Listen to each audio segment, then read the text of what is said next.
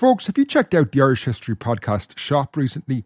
Right now, I have a sale of 30% off everything when you use the code SALE30.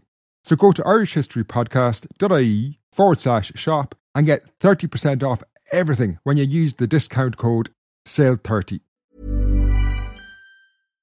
One size fits all seemed like a good idea for clothes. Nice dress. It's a t-shirt.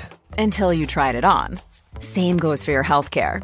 That's why United Healthcare offers a variety of flexible, budget-friendly coverage for medical, vision, dental, and more. So whether you're between jobs, coming off a parent's plan, or even missed open enrollment, you can find the plan that fits you best. Find out more about United Healthcare coverage at uh1.com. That's uh1.com.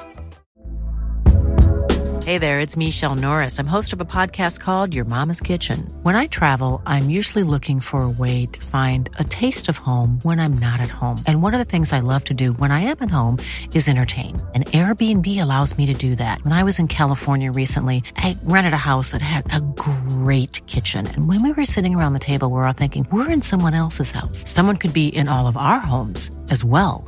If you have a home, but you're not always at home, you have an Airbnb. Your home might be worth more than you think. Find out how much at airbnb.com/host.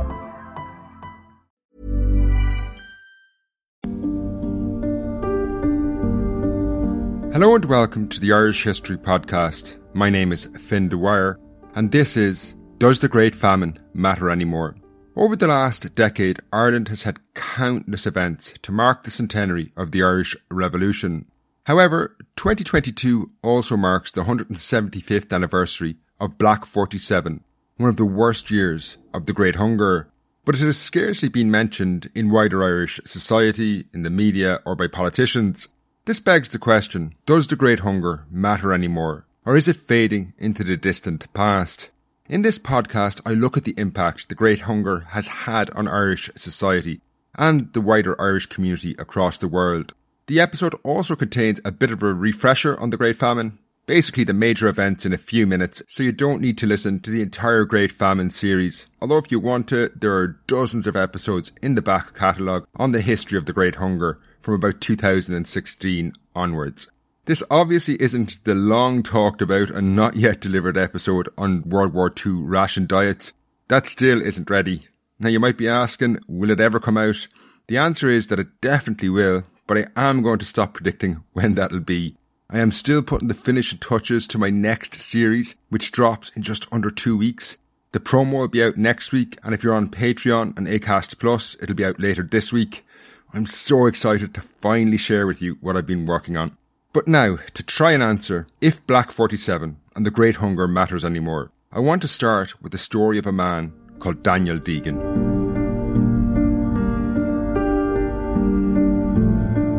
Seven years after the Irish War of Independence ended, a man called Daniel Deegan died at Emo in County Laois in 1928. Known as Old Dan to his neighbours, Daniel was born, lived and died in this small Irish village. Throughout his life, Dan hadn't played any major role in Irish history. He had been an illiterate agricultural labourer on the estate of the Earl of Portarlington most of his working life. However, Dan was 104 years of age at the time of his death, and having been a staunch supporter of the Labour Party in his later years, he received an obituary in a radical Irish newspaper, The Irishman, which proclaimed him Labour's oldest supporter. The obituary read, "We regret to chronicle the death at the ripe age of 104 years of Mr. Daniel Deegan, Emo, Portarlington. The deceased began life as a toiler at 14 years of age on the estate of the Earl of Portarlington. As a raconteur, he was most interesting.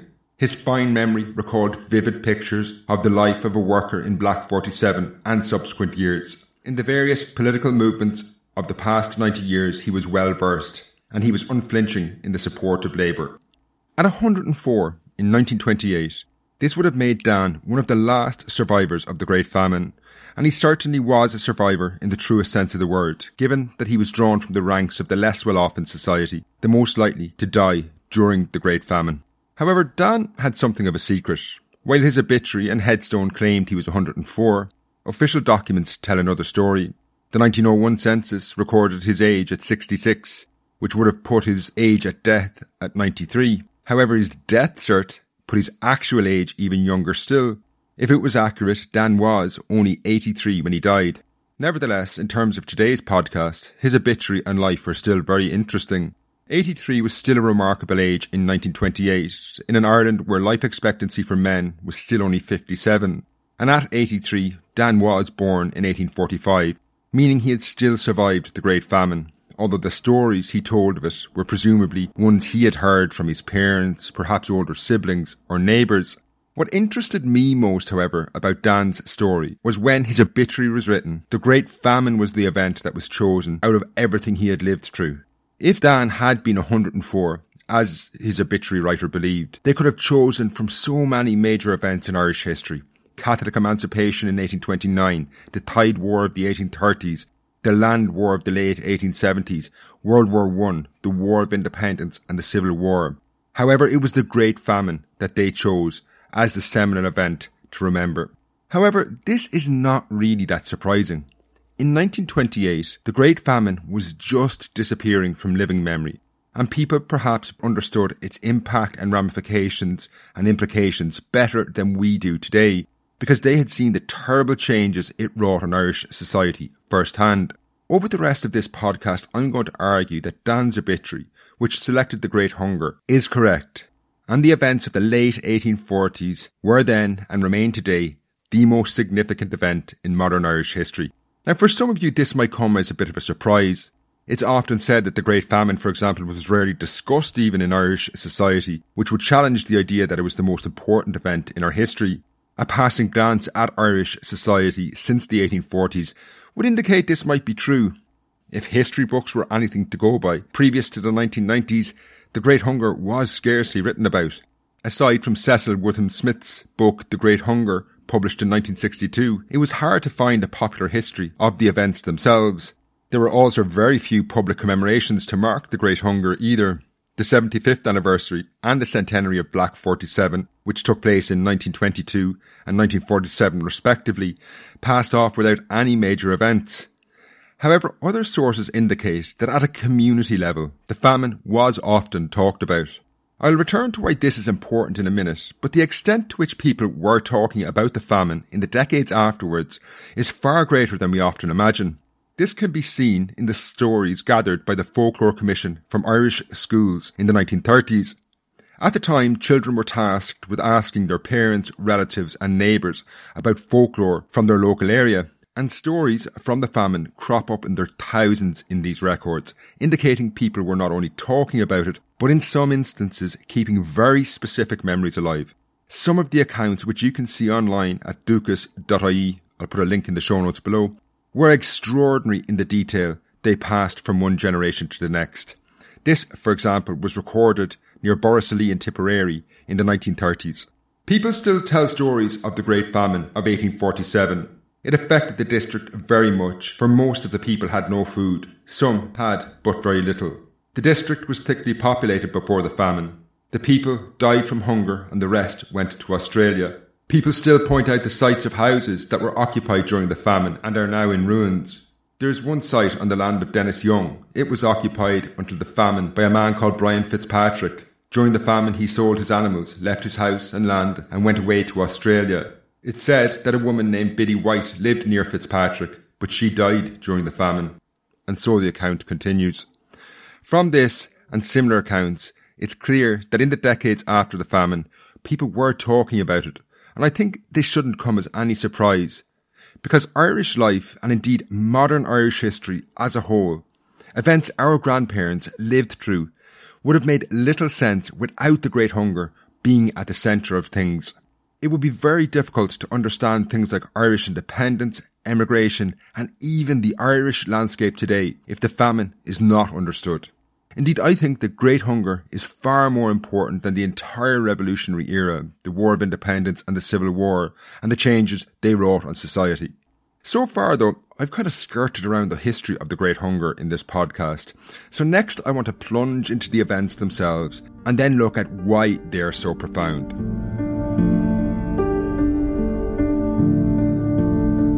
To start, we have to ask why the events on either side of Black 47, were so different because it's not famine that really makes them stand out. Famine was, after all, a regular occurrence in Irish society into the early 20th century. Indeed, old Daniel Deegan, the man we met at the start of the episode, if he was really born in 1824, as he had claimed, he would have known extreme hunger and starvation long before 1845. The 1830s in Ireland were marked by several failed harvests. Between 1831 and 1842, there had been 5 major crises of varying severity. There had also been 2 major famines in living memory in 1845 as well. In the 1840s, the very old would have been able to recall the famine of 1782, while the famine of 1822 was something the majority of the population remembered. While the Great Famine was not the only famine, it was also not the worst famine in our history.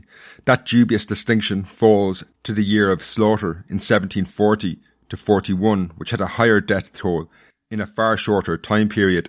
If you're looking to find out more about the year of slaughter, I have a podcast or an article, I can't remember which, but anyway, I'll link to that in the show notes as well. So what was different though about the Great Hunger? Over the next few minutes, I'm going to run through some of the key turning points which will help you understand why I think it is so important. One size fits all seemed like a good idea for clothes. Nice dress. It's a t-shirt. Until you tried it on. Same goes for your healthcare. That's why United Healthcare offers a variety of flexible, budget-friendly coverage for medical, vision, dental, and more. So whether you're between jobs, coming off a parent's plan, or even missed open enrollment, you can find the plan that fits you best. Find out more about United Healthcare coverage at uh1.com. That's uh1.com.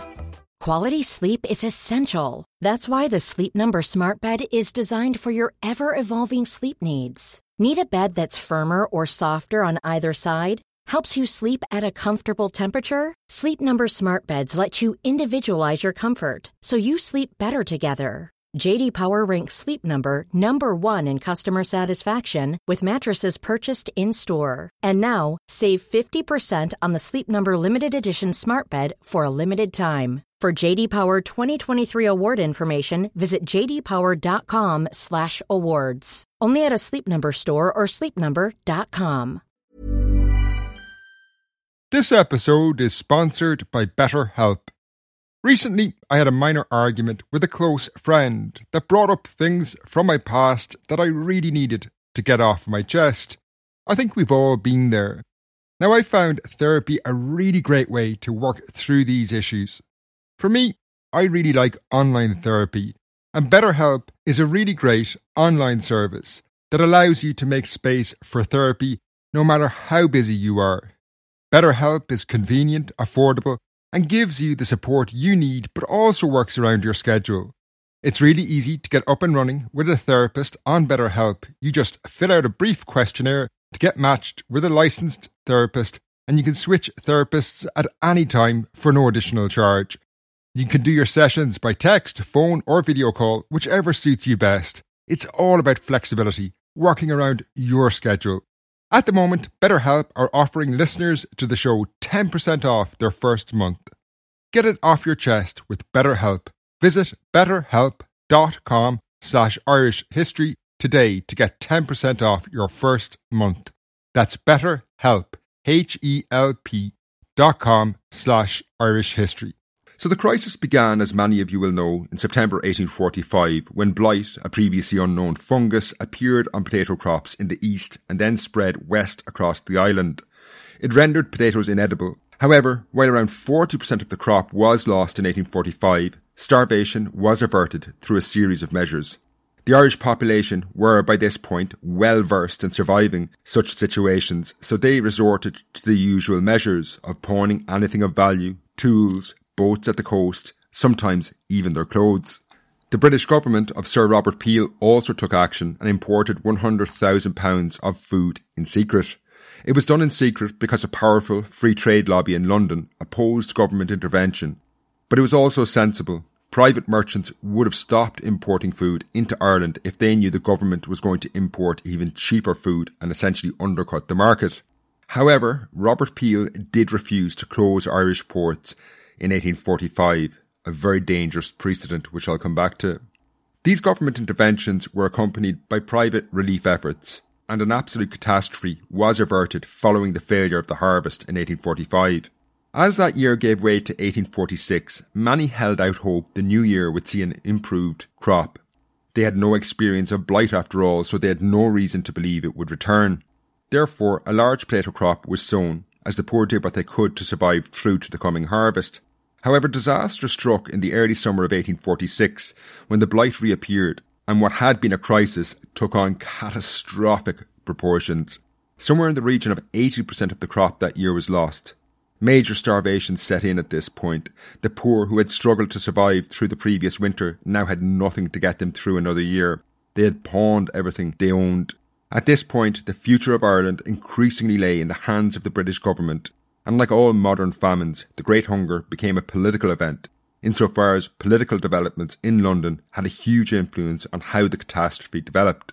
Significantly in this regard, the summer of 1846 saw the Conservative government of Sir Robert Peel lose power and were replaced by the Liberal administration of Lord John Russell. Now, 19th century liberalism was a set of economic ideas that argued for as little government intervention as possible. They fervently believed in the free market and that if it were allowed to function, it would resolve crises more efficiently. Now, these were pretty new concepts for the time, and Ireland was in many ways viewed as a testing ground.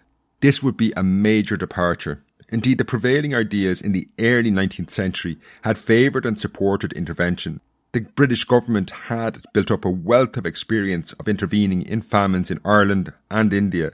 In 1782, for example, Irish ports had been closed for a short period of time.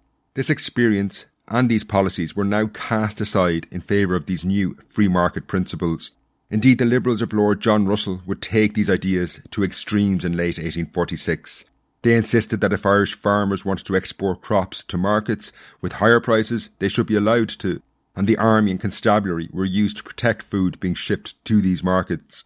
Alongside this, little effort was made to import cheap food until it was too late. Acknowledging that they needed to provide money to the poor to buy food, they did establish a public works scheme. But this was disastrous, as the population were now too weak for what was often very heavy manual labour.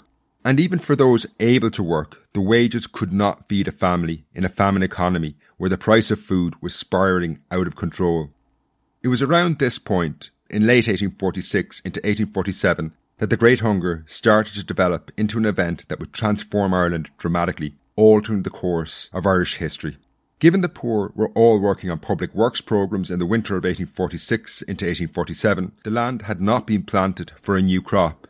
Also, many assumed the blight would return again, understandably, at this point.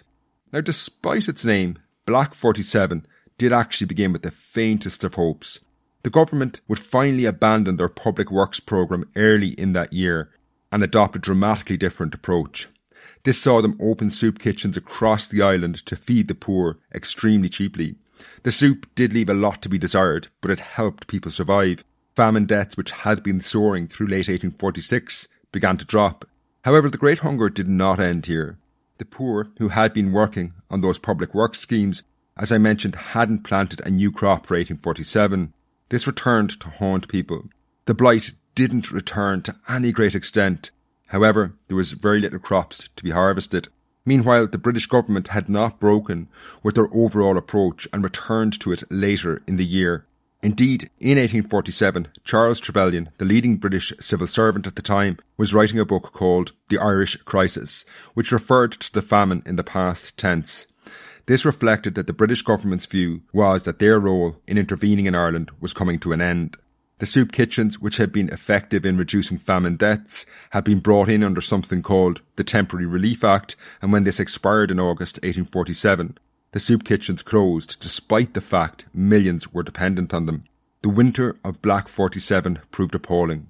While there were now large quantities of cheap food, largely Indian maize or milled corn on the cob, in the country, the government refused to provide this food for free, instead insisting that a market of some kind continued to function. This left hundreds of thousands at the mercy of the workhouse. At this point, there were about 130 of these institutions across the island, and they ranged in size. Kilkenny Workhouse, for example, could accommodate over 1,000 people, while smaller ones, such as Abbey Leaks, had a capacity of about 500. These were soon massively overcrowded. The Abbey Leaks workhouse, for example, had over 850 people in it by February 1847. Disease was soon out of control. However, the British government action at this point continued to only make things worse. Workhouses were dependent on local taxation and landlords had to pay taxes for their poorer tenants. Now the government insisted that this situation continue, which had the very predictable outcome of leading to evictions. If landlords could rid themselves of their poorer tenants, this reduced their tax bill. In more extreme quarters in London, this was viewed as a positive, as it paved the way for clearances and land reform. Indeed, the master of Balliol College in Oxford, Benjamin Jowett, would famously later recall in life the discussions he overheard in these days when he said, "I have always felt a certain horror of political economists since I heard one of them say that the famine in Ireland would not kill more than 1 million people and that would scarcely be enough to do much good." These policies basically led to an economic meltdown and a human catastrophe. The poor law unions which operated the workhouses saw their tax incomes dwindle as the country's economy collapsed, and in the West in particular they struggled to provide basic food. However, while many landlords evicted to minimise their tax burden, this cynical move was too late and years of mismanagement and profligacy on their estates now came back to haunt them as they went to the wall as well.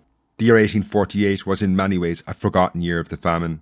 It was truly horrific, seeming to operate with no rhyme nor reason. The blight now returned and devastated the crop. The death toll started to edge towards 1 million people, over 12% of the pre-famine population.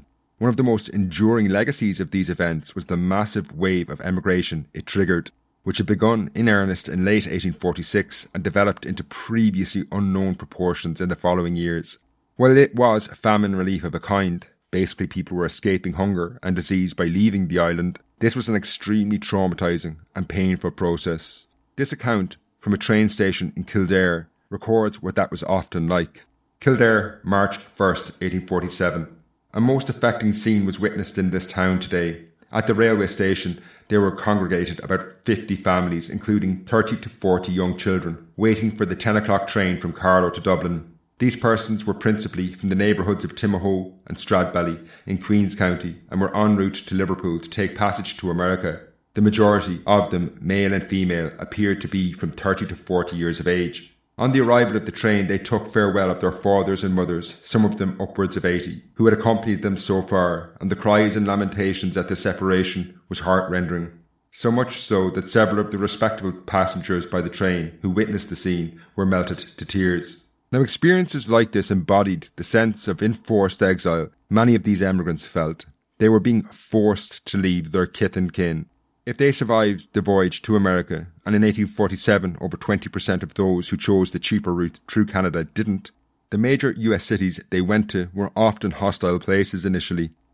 Meanwhile, back in Ireland, the country was shattered by the experience.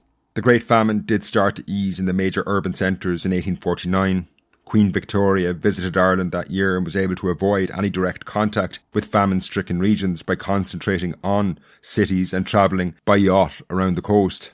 However, hunger and extreme poverty would continue in the West well into the 1850s.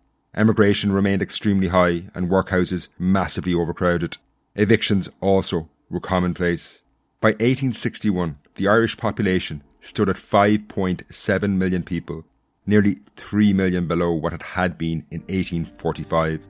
Next, I want to look at how these events specifically shaped Irish society and still influence Ireland 175 years later. But first, just a quick break.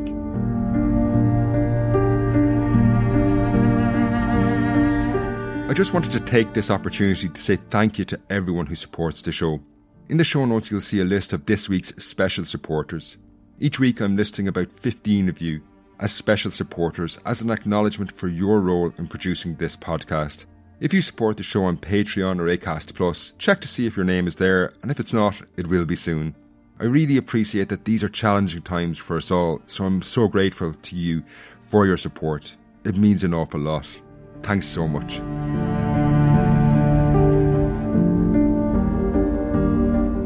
By 1851, the famine had already transformed the Irish landscape.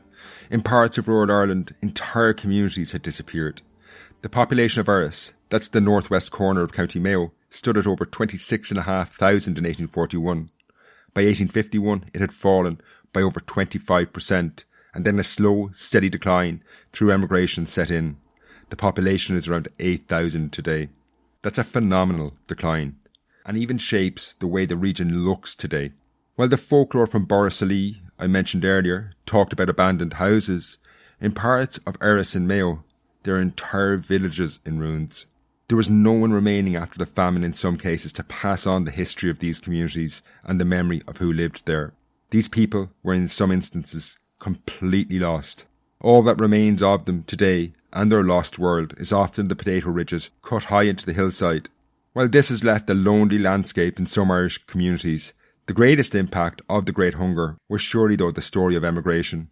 By 1860, somewhere in the region of 2 million Irish people, about a quarter of the pre-famine population, had already emigrated to the United States. Unlike other emigrant populations, however, these people and their descendants continued to play an important role in Irish life. Remittances, money sent back to Ireland, was central to the economy of many Irish households right into the 20th century. They would also play a central and integral role in Irish politics. Many remained bitter, feeling they'd been forced from their homeland by British government policies, and while few, if any, ever wanted to return to Ireland, life in the US did offer them far greater opportunities. They were more than willing to support radical independence movements at home financially. Indeed, trying to understand how Ireland won its independence from Britain is impossible without factoring in the influence and power of Irish America. On the face of it, Ireland's struggle against the British Empire was a hopeless one, given the unequal size of the opposing forces.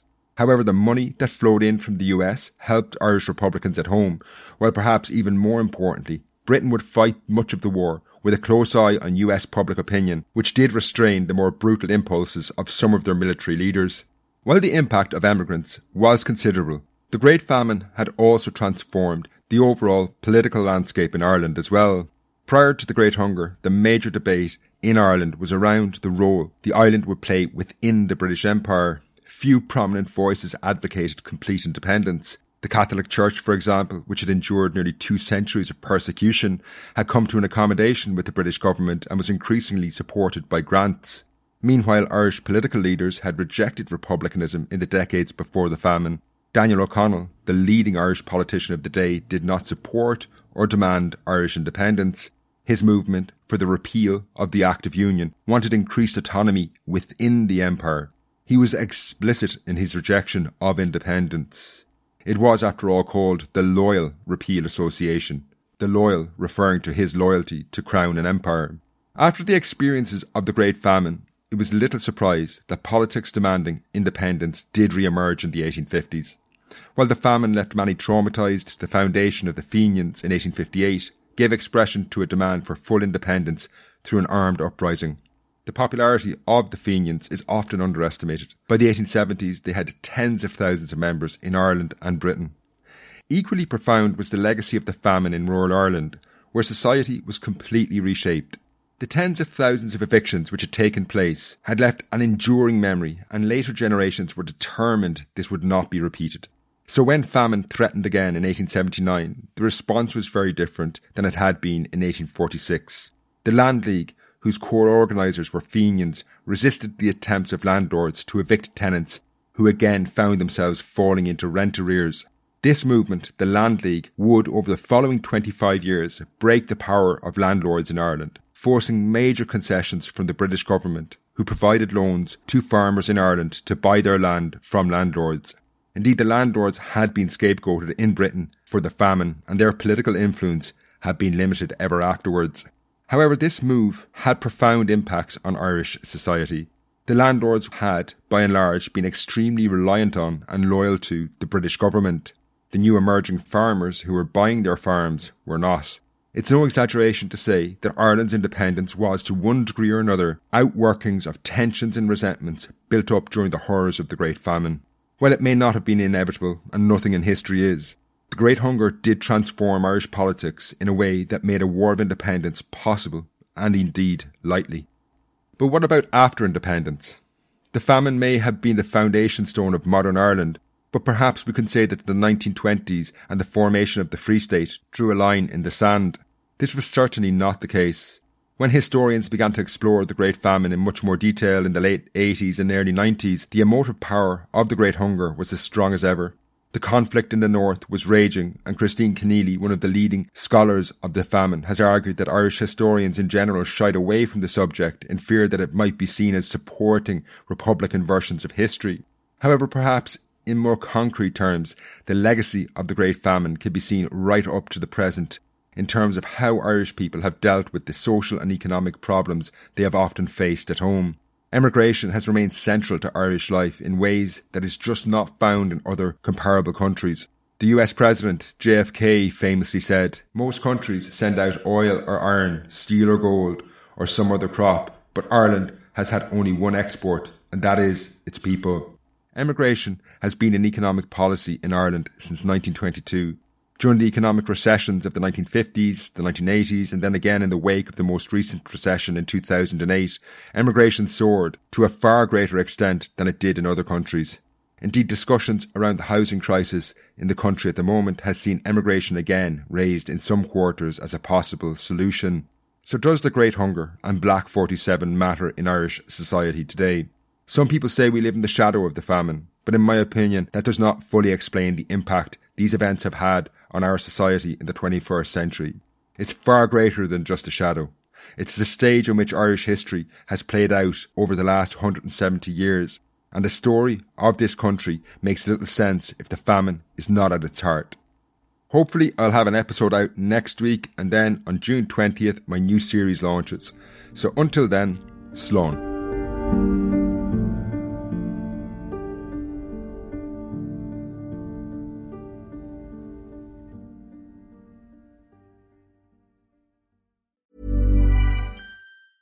Ever catch yourself eating the same flavorless dinner 3 days in a row?